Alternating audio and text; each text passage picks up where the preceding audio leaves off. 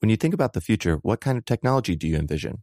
Whatever the future holds, artificial intelligence will undoubtedly be at the heart of it all. Join Graham Class as he hosts Season 2 of Technically Speaking, an Intel podcast, and hear from the minds transforming healthcare, retail, entertainment, personal computing, and more with the help of AI. Tune in every other Tuesday and explore the latest technology that's changing our world today and creating a more accessible tomorrow. Listen to Technically Speaking, an Intel podcast on the iHeartRadio app, Apple Podcasts, or wherever you get your podcasts. Hey, if you haven't heard of Visible, well, now you have. They're the wireless carrier that's making wireless visible. It's in the name. Switch to Visible, the wireless company that makes wireless visible. Get a one-line plan with unlimited 5G data powered by Verizon as low as $25 a month, every month, taxes and fees included. Use promo code STUFF20 to receive $20 off your first month for listening to this podcast. Switch now at Visible.com. For data management practices and additional terms, visit Visible.com. The Visible monthly rate is $25 per month. Welcome to Stuff You Should Know from HowStuffWorks.com.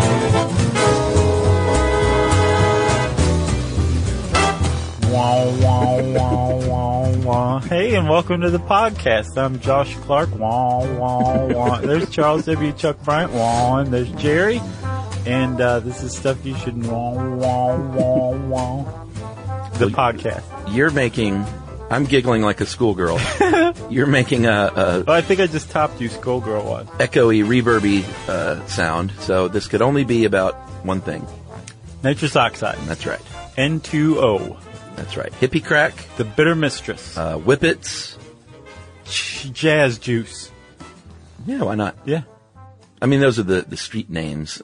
That has medical Well, applications. some of those are made up. Yeah. We're going to cover the whole gamut here. Yeah.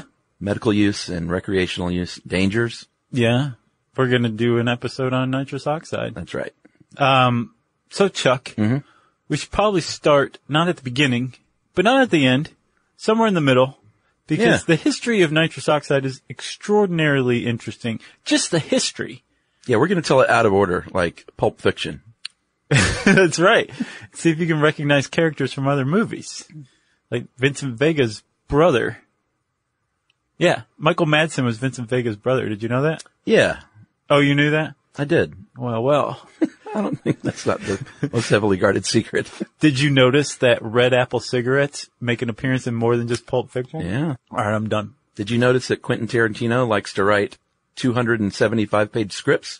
Yeah, but that's nothing compared to the 580-page tome that Humphrey Davy wrote on nitrous oxide. Very nice. Little segue. All right, so we're not even talking about Humphrey Davy yet. He's at the beginning. He's not even at the beginning, but he's toward the beginning. We're going to talk instead about the sad saga of one Dr. Horace Wells. Boy. DDS. Very sad. Yeah, so Dr. Horace Wells was a dentist in New Haven, Connecticut, I believe, in the 1840s. What is DDS? Is that Dennis, see? I think Is that what that means? that's what I've always assumed it was. And at this point, everyone knows we just make most of the stuff we say up. That's right. So you're right, sir. He was a dentist in Hartford, Connecticut. Oh, it was Hartford. I said New Haven. Well, what's the difference? As long as it's in Connecticut. And this was in the 1830s. And, Oh, really? I said 1840s. oh man, really? Yeah, maybe we should start over. Wow, wow, wow. All right. He was a dentist in the 1830s, and he recognized something that all dentists of the day recognize, which is everyone hates your guts because you are causing excruciating amounts of pain on a daily basis to your patients. Yeah, it's like, here's some whiskey maybe. Yeah. Bite on this broomstick. Well, actually, you can't do that because you're doing dentistry. So you can't even do that. Yeah. You ever heard the term, it's like pulling teeth? That's where it comes from. Right. And so, Horace Wells, DDS, dentist C, he felt pretty bad about this. Enough so that, he went to a traveling exhibition once that came through town. And this was in the 1840s. And it was staged by a man named, Gardner Colton. That's a great name. Gardner Quincy Colton. Yeah. He sounds like a Rich kid from Texas. Or like a sideshow showman, which is what he was. Right. And he actually was in medical school for a little while, and while he was in med school, he was introduced to the wonders of huffing nitrous oxide. Yes. And he said, I'm not going to do medical school anymore. I'm just going to drop out and hit the road with A tank? The old hippie crack. Yeah, exactly. And show people what's what. And so at one of these demonstrations in Hartford, sometime in the 1840s, he saw Colton give this demo and I guess right afterwards saw a man run into the stage or fell off the stage and hurt his leg. Yeah. And Wells went over and was like, "Are you okay?" And the guy's like, "What are you talking about?" And he said, "The bone is sticking out of your leg, sir." And he's like, "What's a bone?" No, it wasn't that bad, but he did say, "Interesting." Yeah. Here's what I'll do. I'll get Colton to come into my office tomorrow, and my buddy, colleague John Riggs, I'll get Colton to administer the gas, and I'll get Riggs to pull one of my teeth. And he did so. And he said, "I did not feel so much as the prick of a pin." Yeah. And he said, "I think we're on to something here, something called pain-free dentistry, aka please stop hating me." Right. And so Wells followed in this really great tradition that really stopped in, I guess, probably about the 20th century, mid to late 20th century, of where if you were a scientist, you were your own first human test subject. I bet people still do that. Yeah. Apparently in Marvel Comics, they do. one of the greatest articles I've ever read in any magazine, anywhere, in all time, throughout the universe, in perpetuity, Yeah. is called Blood Spore. And it was about the murder of a mycologist, a scientist who studies mushrooms. Wow. And it's really, really interesting. There's all sorts of weird, like, cold case stuff to it. But there's also, like, an underlying thread where if you're a mycologist and you discover a mushroom, Yeah. you try it out on yourself. Right. Like, that's just what they do still today. I think that you try it on yourself after you fed it to your children, just to see what happens. Maybe your dog first, and then you try it on you.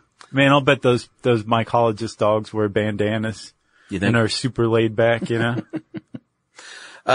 What's the name of the article? I want to check that out. Blood Spore. It's Blood in Spore. Harper's, which means it's behind a paywall, but Gotcha. it's almost worth a year subscription just for that one. Wow. And Harper's archives are definitely full of good articles. Agreed.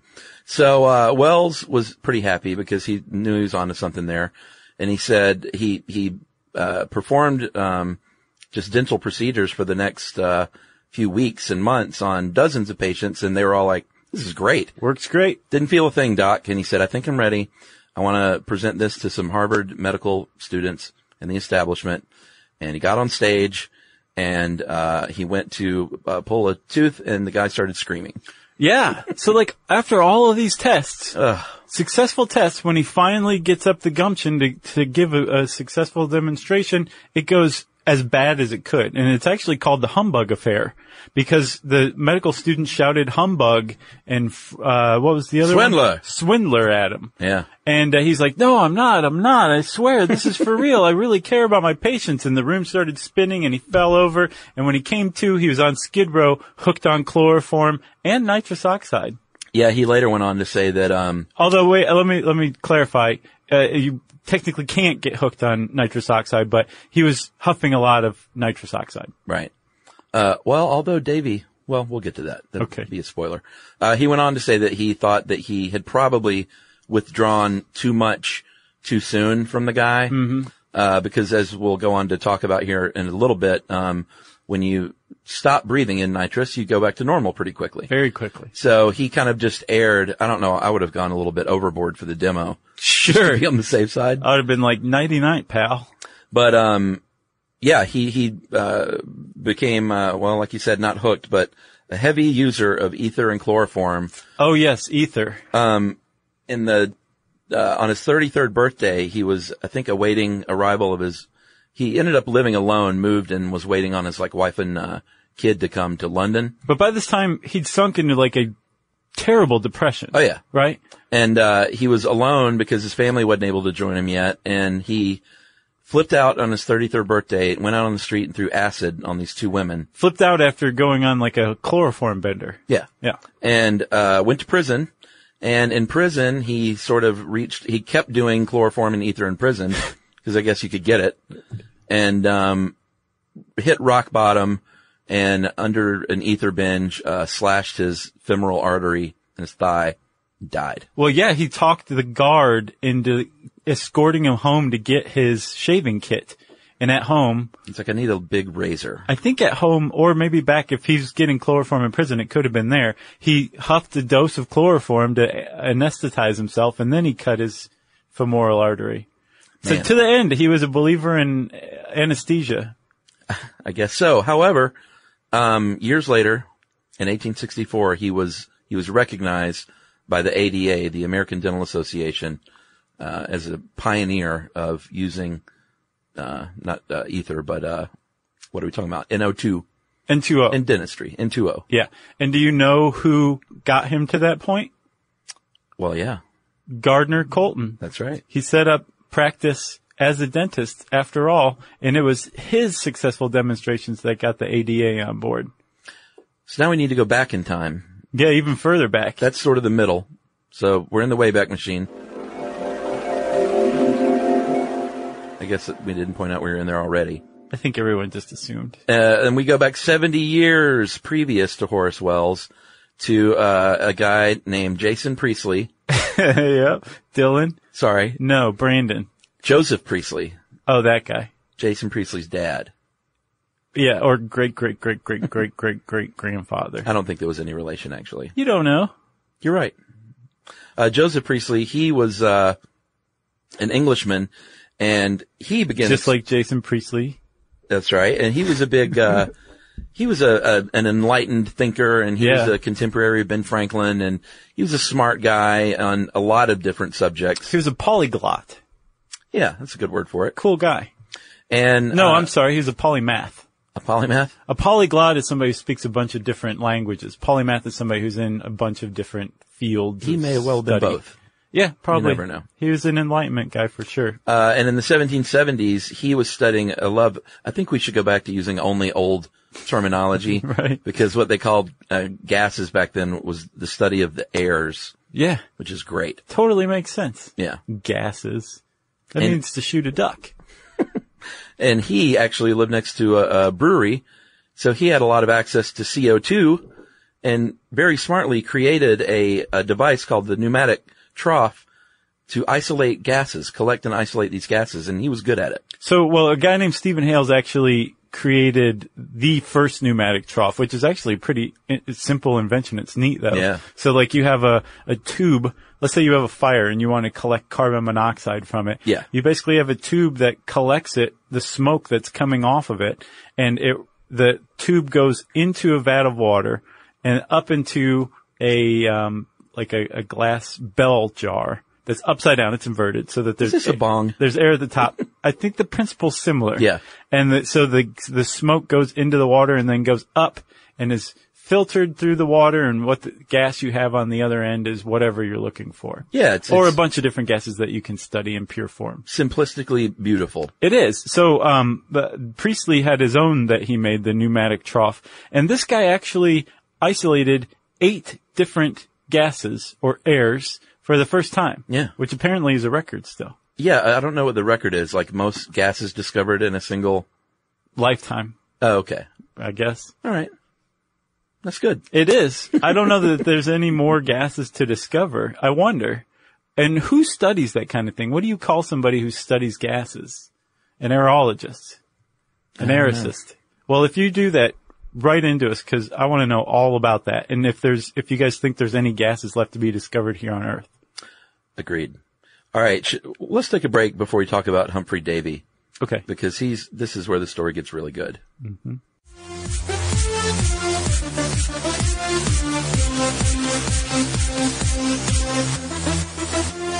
When you think about the future, what kind of technology do you envision? Whatever the future holds, artificial intelligence will undoubtedly be at the heart of it all.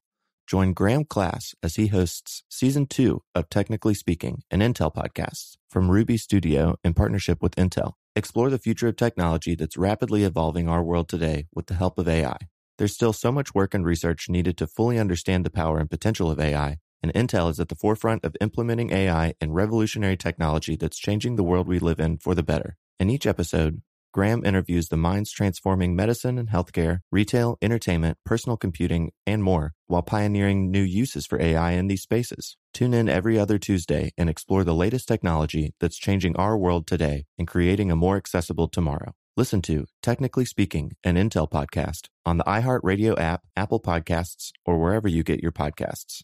Today's episode is brought to you by Altoids because, let's face it, unraveling the mysteries of the universe is tough work. But with Altoids, your breath will be stronger than a black hole's gravitational pull, more intense than an alien abduction, and more reliable than your phone's battery during a podcast marathon. When it comes to needing intense freshness, Altoids have you covered. Altoids are stronger than your favorite conspiracy theory, more intense than the latest true crime docuseries, and more reliable than a Bigfoot sighting. They're not just mints, they're curiously strong mints. Find Altoids in the checkout aisle. Grab your tin today.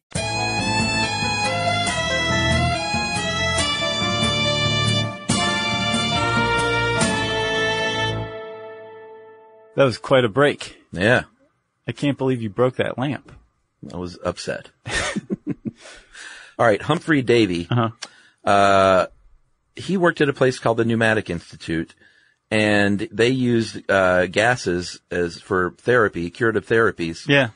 And he got into using them on himself, which, like you said, was sort of the thing to do at the time. You experiment on yourself. Right. Plus, as the author of this Rolling Stone article from 1975 that I read pointed out, Yeah. he was also like 20 at the time. So it totally makes sense that he would like huff a bunch of nitrous oxide. Right. And call it science. Right. But it really was science. So this guy apparently had tried it a few times before, but then his big experiment, his first huge experiment, was on Boxing Day of 1799, right? Which is December 26th. It's very important that you remember December 26th, 1799. Why is it important?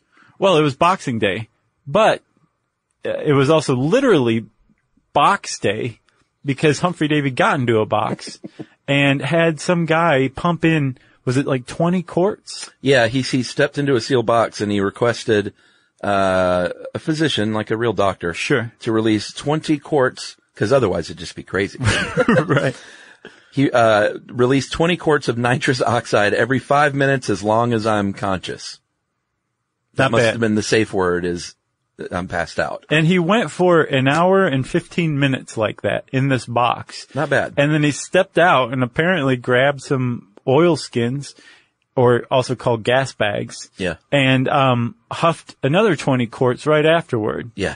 And they were like, how are you still standing? Yeah. And he goes, I'm not, I'm flying. He basically did. He had a great disposition to laugh, which eventually is where laughing gas would come from. Mm-hmm. He talked about shining packets of light and energy. He talked about objects dazzling in their intensity and sounds amplified into a cacophony that echoed through infinite space and losing all connection to external things. It's pretty cool. So there's this really great article on the Public Domain Review, and it's called, Excellent Gas Bag. Is it gas bag or airbag? Airbag. Airbag, I'm sorry. Yeah. Which is a quote from a poet that was friends with Humphrey Davy, who became the poet laureate of Great Britain later on. And the author really does a good job of describing what nitrous oxide does to you, almost suspiciously good. So, they say that, the first signature was its curiously benign sweet taste, followed by a gentle pressure in the head as he continued to inhale. Within 30 seconds, the sensation of soft probing pressure had extended to his chest and the tips of his fingers and toes. This was accompanied by a vibrant burst of pleasure and a gradual change in the world around him. Objects became brighter and clearer, and the space in the cramped box seemed to expand and take on unfamiliar dimensions. Now, under the influence of the largest dose of nitrous oxide anyone had ever taken, these effects were intensified to levels he could not have imagined. Should I keep going? Sure. Do you want to take over? No, go ahead. I think it's better when we break it Well, up. I'm going to read the Southie part, so. go Okay. ahead. His hearing became fantastically acute, allowing him to distinguish every sound in the room and seemingly from far beyond. A vast, distant hum, wah, wah, wah, wah, perhaps the vibration of the universe itself. In his field of vision, the objects around him were teasing themselves apart into shining packets of light and energy. He was rising effortlessly in a new world whose existence he had never suspected. Somehow the whole experience was irresistibly funny. So Robert Southey, his buddy, you mentioned the future poet laureate. Right. He brought him in afterward. He was like, I got to get some more people in on this. Fantastic. Right, I gotta share this. Yeah, that's what you do. So he brought in Southey, got him high, And he wrote his brother Tom a letter that said, "Oh, Tom!" exclamation point. "Such a gas has Davy discovered, the gaseous oxide. Oh, Tom!" Again, exclamation point. "I have had some. It made me laugh and tingle in every toe and fingertip. Davy has actually invented a new pleasure for which language has no name. Oh, Tom! I am going for more this evening. It makes one strong and so happy, so gloriously happy. Oh, excellent airbag! Exclamation point. Pretty great stuff. No wonder he was the poet laureate. So, in summer of 1799, after they closed the shop down, the pneumatic institution during the day, he would invite surgeons and playwrights and poets and chemists and anyone who was interested, who he could get the word to come in there and huff nitrous. I was about to say under the guise of experimentation, but it really was, because he learned that he was really finding that it was a language experiment, because no one could accurately describe what they were feeling with English words. Right, exactly. He found that very strange and significant that people would just come out and just couldn't put it into words, their experience. Sure. It was a brand new sensation. There was, one guy, James Thompson, said, "We must either invent new terms to express these new and peculiar sensations or attach new ideas to old ones before we can communicate intelligibly right. with each other on the operation of this extraordinary gas." I think, Samuel Taylor Coleridge, the great poet, put it best. He put it really succinctly. He basically said that it was like coming in from the snow into a warm room. Yeah, so what happened was he did these experiments with these people. They eventually got kind of tired of it. Mm-hmm. He experimented on himself, like not even in the room. He just would fill up a big balloon. Right. Or not a balloon, but a silk bag. Right. And just walk around England huffing. Right. And he found himself getting psychologically hooked, at least. Yeah. Because he said, he confessed that the desire to breathe the gas is awakened in me by the sight of a person breathing. So he would just see someone walking and breathing and think, "Oh man, I wish I had some gas." That's why they call it hippie crack. Yeah, exactly. Sure. So everyone else fell away. He was only experimenting with himself for a little while. Then he brings in Coleridge, and they really buddied up. Mm-hmm. And I think they were just kind of saw eye to eye on the gas. Right. Like neither one of them wanted to cease using it. And so again, though, you have to point out all this time while he's he's just huffing nitrous basically constantly, Humphrey Davy is still remaining a man of science, right? Sure. So remember, December 26, 1799, was the day that the Boxing Day experiment took place, right? Yeah. By Easter, just a few months later, he'd written a 580-page scientific treatise on nitrous oxide and its effects on humans and animals. Should I read the title? Yeah.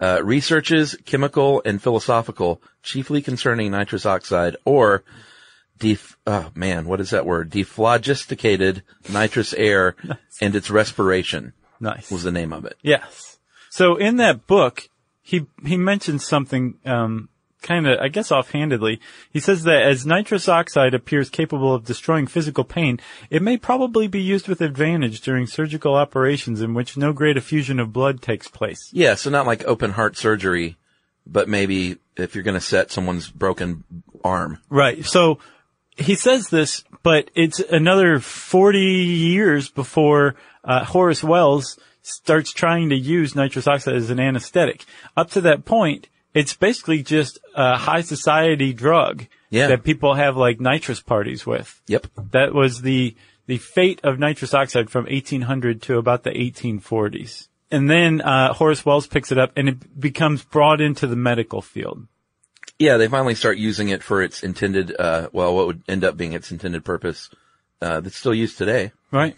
And, in fact, nitrous oxide is the number one inhaled anesthetic in the medical profession. Ask for it by name. And here's the deal, though. When you get it at the dentist, they can actually vary it, but it never goes more than a 70-30 mix. I saw that too. This article says it's always a 50-50 mix. That's not right. So it's no more than 70% nitrous. Yeah, which is very much key, as you'll learn, because one of the big dangers of doing it recreationally is not mixing it with oxygen. Right. If you mix it with oxygen, like, you're fine. You're totally fine. Right.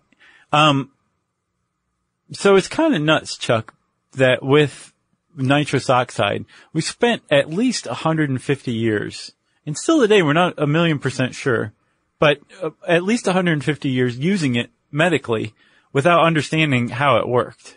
Yeah, it's like you said, though, it's still a little dicey. It is a little bit dicey. They know it makes you feel good. Right? It does the trick. And it kicks in your dopamine and all the pleasure receptors. So it's classified as three things. It's an analgesic, which means that it kills pain. It's an anesthetic, but it's actually not a true anesthetic. And it's an anxiolytic, which means it diminishes anxiety. And so I found this 2006 paper, and it basically says, here's what we think is going on. All right, hit me. So with an anxiolytic, it triggers the same response in the brain as a benzodiazepine. Yeah. Which is like Valium or Xanax or something like that. Yeah. So it actually does cut down on anxiety, which is why dentists will use it for like little kids or patients who are like nervous about going to the dentist. Right. Get a little gas. Probably not a 70-30 concentration. Yeah, probably. Just a little bit, and it'll cut down on your anxiety, and you're totally fine, Doc. Go ahead and do whatever you like. Yeah. You know? As far as an analgesic is concerned, it actually does have a tremendous amount of an ability to cut down on pain, and it does so by activating your opioids. Those are released. Yeah. Opioids are produced in the brain, and your opioid receptors are activated as well. And then it also goes to your spinal column and messes with its ability to process pain there too.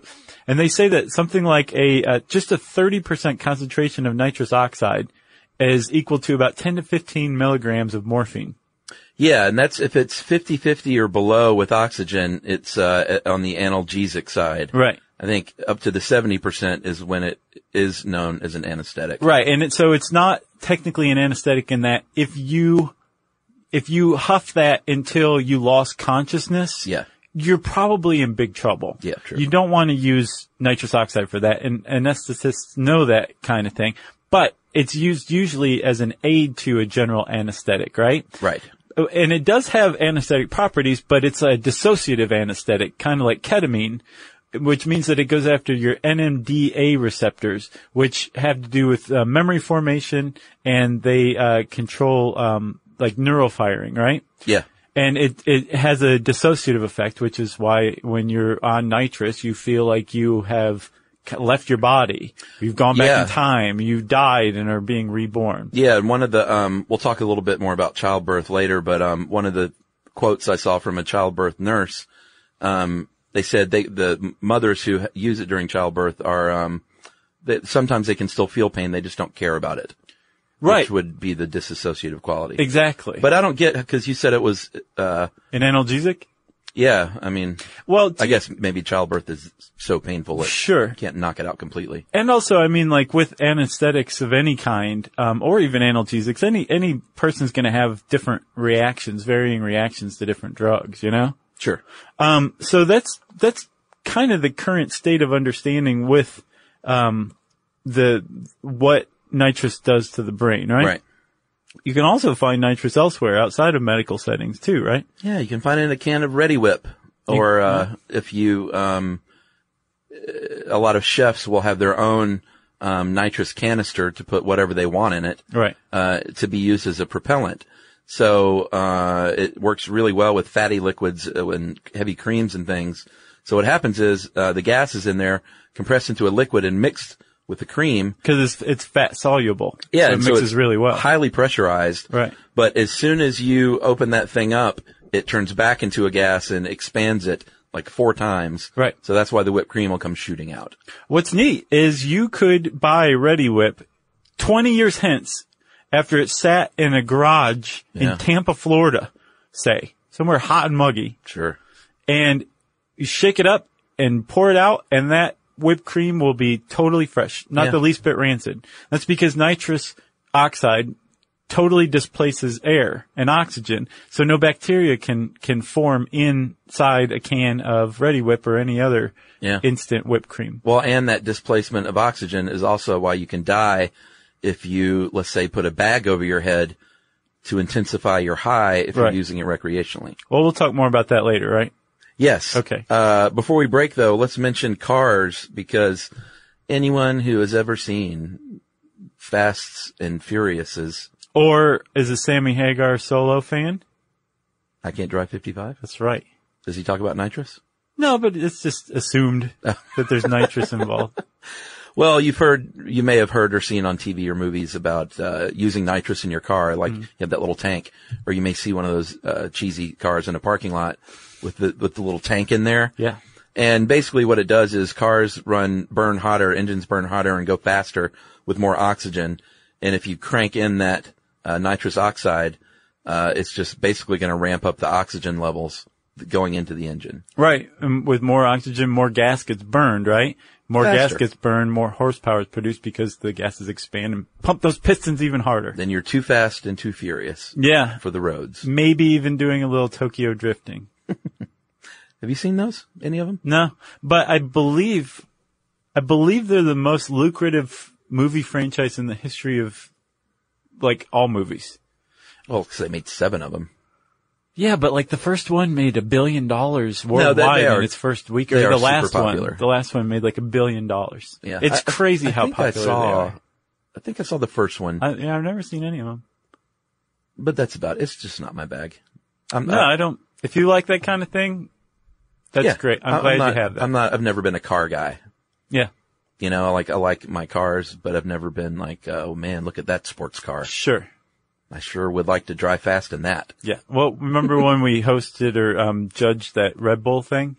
Oh yeah. I was talking to Young Jock, and I was talking to him, and he started talking about cars, and I'm like, wow, we don't have anything in common, do we? Yeah, Josh and I judged a soapbox derby contest sponsored by Red Bull, and Young Jock, a local Atlanta rapper, who was super cool. He's a very nice guy. But he was a car dude, and I'm not a car dude. I know. You're not a car dude either. You're like, well, I got my pickup truck. Yeah, I'm like, look at those tires. Pretty neat. They really make contact with the asphalt, don't they? Right. All right, well, let's take a break and go learn more about cars. And we'll come back and talk about some of the recreational use and dangers. But we're done talking about cars, right? Yes.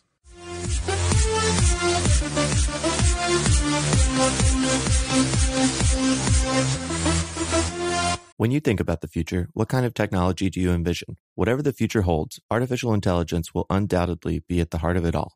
Join Graham Class as he hosts Season 2 of Technically Speaking, an Intel podcast from Ruby Studio in partnership with Intel. Explore the future of technology that's rapidly evolving our world today with the help of AI.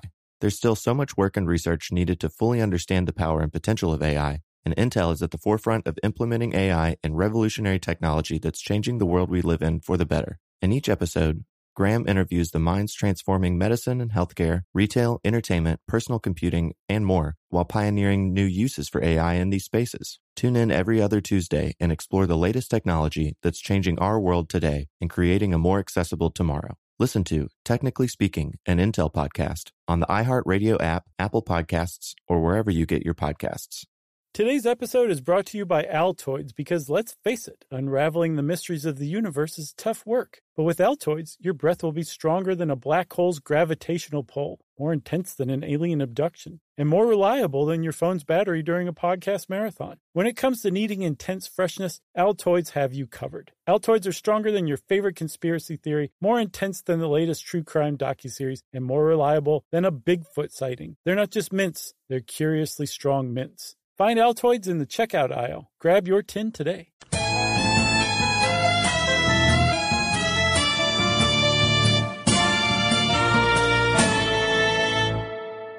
And by the way, if you want to know about cars, if you're into that kind of thing, and you love us and you're not getting your fix from cars from us, go listen to Car Stuff.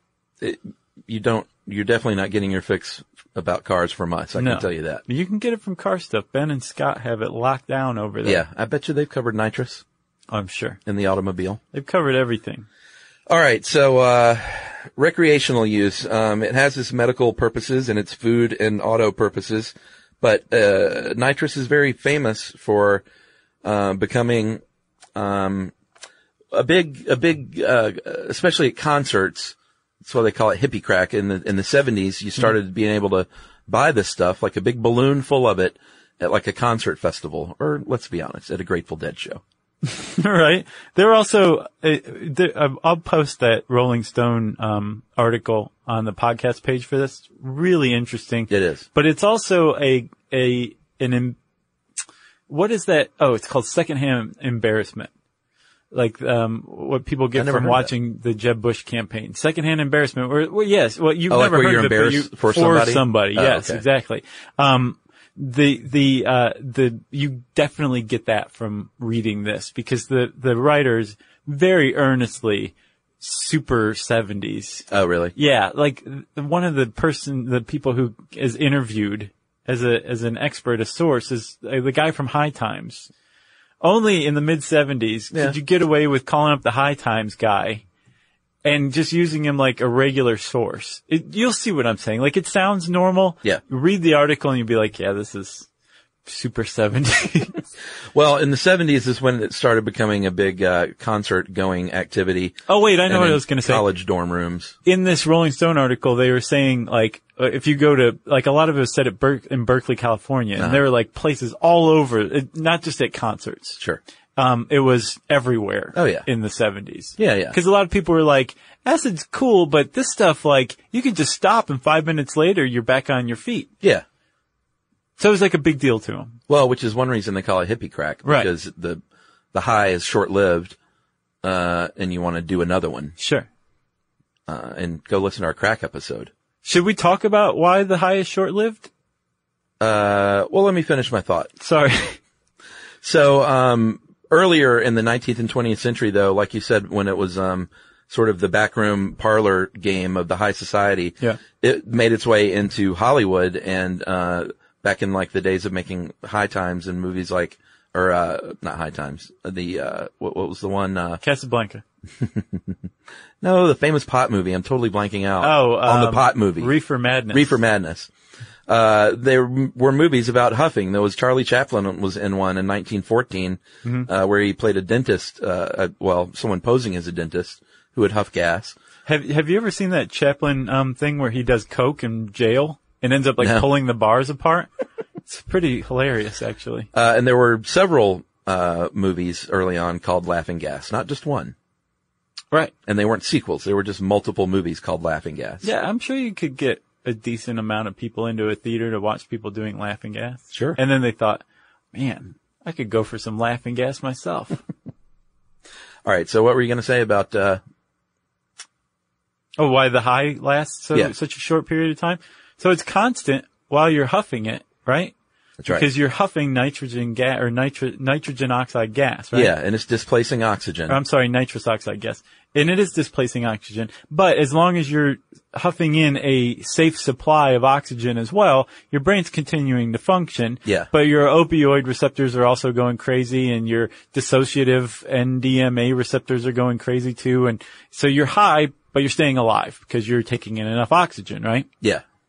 The thing is, your body doesn't metabolize almost any of that nitrous oxide. Something like 0.004% of nitrous oxide is metabolized. For the most part, you huff it in, it's dissipated through your lungs into your bloodstream, and then brought back out, and you exhale it. Yeah. So it resembles almost exactly its same form that it went in when it comes out, which means that there's no hangover, and it's expelled from your body through breathing, just normal breathing after you take the nitrous away, which is why so many people were like, you can have crazy visions on this. This is what the hippies were saying. Sure. You can have crazy visions on this and it takes you to other universes. And then 5 minutes later, you're fine. Sign me up. Right. Let's call the High Times guy and see what he thinks about it. Let's get a quote from him. I did find a study though, and, I think it was last year, published in Clinical Neurophysiology that they hooked people up to an EEG and had them huff nitrous. Did they really? Yeah, and the guy there said nitrous oxide has control over the brain in ways no other drug does. And what they found was it altered, it basically created slow delta waves for up to 3 minutes across the front of the brain every 10 seconds. I wonder if that's what makes the wah, wah, wah sound. Well, it basically what they found is it lasted for 3 minutes after you think you're okay. Oh, yeah? So it's still doing damage, even though you think you feel fine for 3 minutes, which completely surprised them. Oh yeah, I could see that. Especially, I mean, if the effects wear off, you would think Yeah, you would physiologically be back to normal too. exactly. That is surprising. Yeah. I found another study, from, I'm not sure when, but sometime in the last few years, where they studied the effects of it on rats and found that, short-term low concentration exposure, and low concentration meaning like 50 or like what they use medically, Yeah. would, like the effects of it on the brain neural cells is reversible. Yeah. But it is very true, and this is what everybody hears about nitrous oxide, is that when you huff, it kills brain cells. That's absolutely true. Yeah. It creates apoptosis, which is pre-programmed cellular death in your neurons. Yeah. It causes your brain cells to die because of a lack of oxygen. Nitrogen or nitrous oxide displaces oxygen, and your brain needs oxygen, and when your brain cells don't get oxygen, they die and your brain undergoes hypoxia, right? Yeah. Not good for you. No. Plus the fact that it goes after NMDA receptors, Yeah. which are responsible for the myelin, which is the sheath that coats your nerves, right? Yeah. That can lead to brain damage that lasts too. The thing is, and this is a rat study, it seems like it's prolonged exposure or exposure of super high concentrations that create irreversible damage. Yeah, they've done a lot more studying about it in the UK than here, because up until this year it was legal. Oh, they outlawed it? Yeah. Well, so I guess the results of the study weren't promising. Well, I mean, this was only, what is it now, mid-February? Yeah. It was only like 2 weeks ago that like literally came on the books. Oh, really? As officially law. Huh. And there were big demonstrations in England, like massive, huffing parties on the lawn of, like I don't know where they decide these things. Is it Parliament? Buckingham Palace. Sure. Say Buckingham Palace. Because they're like, this is, what are we going to do at Glastonbury Festival every year now? Sure. And they, Nice buzz marketing, by the way. what, the Glastonbury Festival? Yeah. Well, we're not going to that. I know. I was saying nice. Oh, okay. Well, they do it a lot there. That's why Sure. the festival people said it's like a big, litter, offender, because I could totally see that. canisters and balloons are just everywhere. Yeah. And, birds pick up the balloons and They bad- try to fly off with the canisters, bad but things happen. tear their legs off because they're not strong enough to lift them. So, worldwide, it was, in 2014, it was the 14th most used drug in the world. And, Really? yeah, 14th. Huh. Would you think it'd be higher or lower? I didn't even think about it. I think that stat just totally caught me by surprise. 14th. And the Independent said that, the UK's largest drug and alcohol charity, Alistair Bohm, they said, you know what, we can't credibly deny that compared to other drugs, it's relatively low risk. The risks from taking it from balloons are quite low. And to back up what you said, he said where there have been stories about deaths, they tend to be from people who are using canisters, in masks. And Yeah. that's when you get into danger. Like, That's stupid. let me get out this old World War II gas mask. Right. Or let me put a bag over my head, or let me Yeah. get in a car. Right. And then you're not getting that mix of oxygen, and then you die. First of all, kids, if you are putting a plastic bag over your head for any reason, Don't do it. you're a dummy. Yeah. That's a dumb thing to do. Well, yeah, you're going down the wrong path in life. That's a great way to put it. Cause I don't want some kid to be like, I am a dummy, and that's why I do these things. That's self-defeating. Come on. Come on, son. But there have been plenty of incidences of death. Joseph Bennett, a 17-year-old from North London, died in 2012 after falling into a coma. And then just this year, a 21-year-old student was found dead, in his room with 200 spent cartridges. Oh, well, So just chasing that high is the Right. problem. Yes. I mean, you shouldn't try it at all. Right. But you're gonna die when you, have those high concentrations. Yeah, that's the problem with nitrous. I mean, like if you're being administered nitrous, even in a medical setting, you can have a bad reaction to it, and it turns out you're allergic to nitrous and you're dead. Yeah, but Or you you're have in the a coma. oxygen at least. If you are in, right, but even if you're in a medical setting, you're flirting with death. You're right there on the edge of death. And if you're doing it outside of a medical setting, your likelihood of dying or suffering some sort of horrible adverse reaction to it is even more through the roof, right? Yeah. Especially if you're taking hits straight out of a tank and you're not taking breaths of clean air in between. Yeah. Yes, you very likely could die. And it's not just, hypoxia that gets you or asphyxiation. You can also die from passing out and hitting your head. Yeah, or I saw this one sad case. I think it was in the United States. This lady's son, wandered out into traffic and got hit by a car. From nitrous? Yeah, because he did nitrous and was just like so spaced out. He just kind of walked out into traffic. Wow. Because you're not aware of what's going on at the time. And chasing that high, like I was talking about, it would feel so good. You're like, but it's so fast. You're like, well, how can I prolong that experience? I'll just stop breathing regular air in between. What a waste. Yeah, it's just, it's not smart. No, it isn't. No. I think we got that across, didn't we? I think so. You know who doesn't do nitrous? No how, no way? Who? Scientologists. Why? L. Ron Hubbard hated nitrous oxide. Really? So much so that he stopped going to the dentist. He had famously terrible, teeth.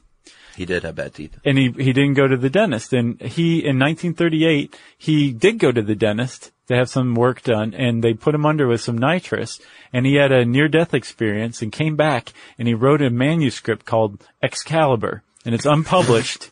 And in Excalibur, L. Ron Hubbard claimed that anyone who read it either went insane or committed suicide. I remember reading about that. And all of this knowledge was given to him from his nitrous oxide experience. So he determined that nitrous oxide is very bad. It's a hypnotic. It makes you too suggestible. And, you should avoid it at all costs. Interesting. Yeah. So he writes about it in Dianetics, saying it's bad jam. He's the only person to ever do it and not say this is great. He had a bad time on it. Well, let's talk about childbirth, unless you have anything else. No. So, in Canada and Finland, Australia, and the United Kingdom, traditionally women have used this and still do today during childbirth. Sure. Up to 60% in the UK and about 50% in those other countries. But it's not in the US in 2011, less than 1% of hospitals even offered it. I've never heard of that in the US here. Well, that's all changing now. Basically, the medical establishment is basically saying there's really no good reason not to. Yeah. It's just sort of stubbornness in our history and being fixed in our ways, of offering the epidural and other kinds of drugs during childbirth. Yeah. So there's been a big push lately to have it as an option, at least for women. Labor machines are only 50-50. You can't even alter the setting to go any higher than that. And it's self-administered. Like the woman has the mask and she breathes it when she feels like she needs it. And at any point she can be like, nope, I want the epidural. The thing is though, epidurals can be really expensive. Nitrous is super cheap. It is super cheap. And again, it's as effective as 10 to 15 milligrams of morphine for taking care of pain. So they're basically saying women should have the option at least. Right. If they want to try it out. It's a lot cheaper than an epidural, safer, and they haven't, epidural, I mean, there are narcotics and epidurals, there are a lot of side effects, and they really haven't found any side effects with that 50-50 mix under like a controlled supervised setting. Well, the big fear though is that aside from like dizziness, the kid is going to absorb some of this and there's going to be neural cell death in the baby as it's delivered. Has that been proven wrong? They don't think there is any danger to the kid so far because they said it's filtered through the lungs and, not like the narcotics that are filtered through the liver. Right. So they said so far they haven't found where it hurts the baby in any way. Plus it lets you remember being born. I just think the self-administration part is pretty interesting. Yeah.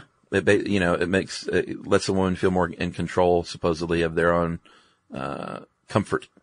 Right. So I'm all for it. Why not? Well, yeah. I mean, if it doesn't have any adverse effects, why not is a pretty good question. You got anything else? I got nothing else. That's nitrous oxide, N2O, Humphrey Davy, the gas. If you want to know more about nitrous oxide, type those words in the search bar at howstuffworks.com. And since I said search bar, it's time for listener mail. No, Chuck. No. What is it time for? It's time for administrative details. So, Chuck, first and foremost, I really want to thank John Morgan over at Queen Charlotte's Pimento Cheese Royale. Oh, yeah? He has hooked us up. Good stuff. Wonderful stuff. Pimento cheese. Like the best pimento cheese you can buy on the planet. Better than palmetto cheese? Yeah, I think so. All right. Yeah. I'll Yeah, try it it's good. And there's like it's really good. Go try that stuff. Queen Charlotte's Pimento Cheese Royale. All right, we received Christmas cards from the Kavanaughs, the Lees, the Lozes, and Hillary and Mike, who we're talking to. They hook us up with the cheese, too. Yeah, with the Flathead Lake. Flathead Lake or just Flathead cheese? I think it's Flathead Lake. I think it is, too. It's delicious. Hillary, you're the best. Yeah, thank you. And the Nelsons. So thank you for those Christmas cards. Mike over at Shaker and Spoon and the rest of the gang, I thanked them before for sending the box. Go check out Shaker and Spoon. It's awesome. Great gift for yourself, for somebody else. Yeah. Where they send you all the ingredients you need to make cocktails, including recipes. Right. Yeah. You just add booze and wow your friends. And what better time to go off page and thank Crown Royal when we offhandedly mentioned that the Crown Royal's rye whiskey won the whiskey of the year. Right. And I was like, man, I'd love to try that. They sent us some. Someone heard it. Yeah. And they sent us 6 bottles of booze. That's right. Nice guys. Holy cow. Did you try it? Not yet. Well, I guess you just found it today in the office. So they're, if you tried it, that'd be 1955. we should mention Crown Royal basically every time. Yeah. Every episode. So, Crown Royal. Ashley Miller, thank you for the wonderful Lego candy that you gave us in San Francisco. Yes, thank you for that. And I think in Los Angeles, too, remember? She just follows us around with Lego candy. Well, at least in California, yeah. Lucy Brooks sent us a nice letter. Good luck with the rest of the granny list, Lucy. Thank you. Congratulations and best of luck to Allison and Chuck for their wedding in Cleveland. Yes. Connor and Beatrice Marinin sent us our beautiful wine cork wreath, Chuck. Thanks, is guys. that who sent that? Yes. Jerry Wow. loves that, too. She won't set it down. Good luck with your alcoholism. You're right. Just kidding. Thanks to Eric Young from Squamish, BC for the typewritten letter. Eric has a site called pigeonsandink.com where he offers the service of writing typewritten letters on others' behalf. Yeah, and he uses a Squarespace site. Pretty awesome How about stuff. that? Yep. Kelly from the Elephant's Trunk sent us some awesome toys. Thank you very much for those, Kelly. Thank you to M from Melbourne, Australia via Knoxville, Tennessee for the homemade sourdough hot cross bun. Yes, that was good. And then Elizabeth Henry sent us a signed copy of Who Killed Mr. Moonlight by the one and only David J. of Bauhaus. Oh, wow. I made a joke about Bauhaus. And Elizabeth Henry said, "Oh, David J. is my boyfriend's dad. I'll get him to sign a copy of his autobiography and mail it to the guys." Who was he in Bauhaus? He played bass. Wow. Yeah. He also had a good solo career, too. Yeah? Yeah. Sean Erskine, thank you for the Stuff You Should Know bottle cap logo art. That was great. Yes. Jeremy and Irene Kamiya, Kamiya, sent us Glass Antique, which is amazing, Chuck. Let me just describe this. They basically take an awesome piece of teak driftwood. Sure. And then blow a glass bowl so that it molds on the bottom to that specific piece of teak. Yeah. And then, buddy, you've got yourself a beautiful place to house a goldfish. Use for a hurricane lamp for a candle. Keep your keys in there. Maybe hold those jelly bean counting contests with. Who knows? Sky's the limit. But it's awesome and attractive, and it looks really, really cool and mid-century modern. So go check out KAMIYACO.com. Dorian Wilson, owner of Revival LTD. They make cool shirts, and the proceeds of those shirts go to people in Brazil displaced by the World Cup. Is that right? Oh, yeah. Wow. And you can find that information at revivalglobal.com. Yes. Johnny Wood, who works for Yakima, the outfitter, the biking outfitter. Sure. You know what I'm talking about. Yeah, Yakima. Yeah. They make like bike racks. Thank you. Yeah. He sent us some swag. Yeah, I got a toque that I wear. Yeah, and he travels around selling Yakima stuff, which probably sells itself, you know what I mean? Yeah. And he listens to us on the road. So thanks a lot, Johnny. This is one of my favorites of recent memory. Ravi Zupta. He made the bullet pins. Man, and he sent those so long ago, and we've just been lax. So thank you for those. It's really neat. He has a series he's an artist called the Mightier Than series, as in pen is mightier than the sword. And he takes like bullet casings and makes these fountain pens from bullet casings. Yes. It's really neat. It makes a statement and it's cool looking. Yeah. We got a nice letter from Jenny Cochran, and that is that. We want to thank Matt for the handmade Henge game, Henge as in Stonehenge. And Lori Gesh for the copy of her kid's book, Copperlight, a really crappy story. Very nice. And she sent us some real copper lights, which is fossilized poop. Oh, that's right. I remember seeing that. I have a piece tucked in my cheek right now. Thanks to our buddy Gary for the homemade cookies. And then Beth Vumanic Lopez sent us a copy of Unbound, How 8 Technologies Made Us Human, Transformed Society, and Brought the World to the Brink by Richard L. Currier. Thank you very much for that. Hard copy, no less. And my final one, I had a bunch of people send very lovely gifts for Ruby. Oh, yeah. My baby, when we got her. Yeah. And I'm not going to read off all of their names, but you know who you are. And it was very, very nice. You know who you are. They do. I've got a last one. All right. Which seems chumpy following that heartfelt thing. But thanks a lot to Brett Goodson for sending us Pork Cloud stuff. Pork Cloud, pork rind chips, soap, and pork dust. If you're like, I'm not too big on breadcrumbs, I'd rather them be porky, Pork Cloud has you covered.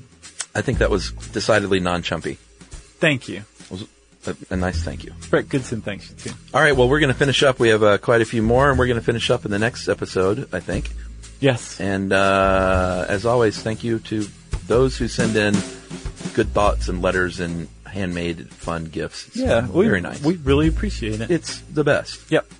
So if you want to get in touch with us, you can tweet to us at SYSK Podcast. You can join us on Facebook.com/StuffYouShouldKnow. You can send us an email to StuffPodcast@HowStuffWorks.com. And as always, join us at our home on the web, StuffYouShouldKnow.com.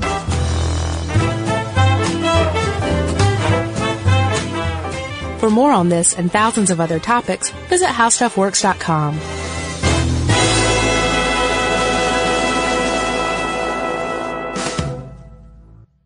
Are you thirsty? Well, Richard's Rainwater is caught clean before it even hits the ground. Richard's Rainwater contains no chlorine, no forever chemicals, no microplastics, no nothing. Enjoy the smooth, clean taste of still rainwater or the cold-pressured bubbles of sparkling rainwater. Just visit richardsrainwater.com to find a retailer near you. That's richardsrainwater.com. And for a coupon, text STUFF to 251-292-8887 and receive $2 off a 12-pack case of Richard's Rainwater. Hey everybody, if you've been looking for love at first sight, it's closer than you think. It can be found at your local shelter. So this June 7th to June 9th, join the Pedigree Adoption Drive, and the Pedigree brand will reimburse your dog adoption fees nationwide. Pedigree knows that bringing a dog into your home not only opens their heart, it can open yours too. Visit pedigree.com/adoption-drive to learn more and see full terms and conditions.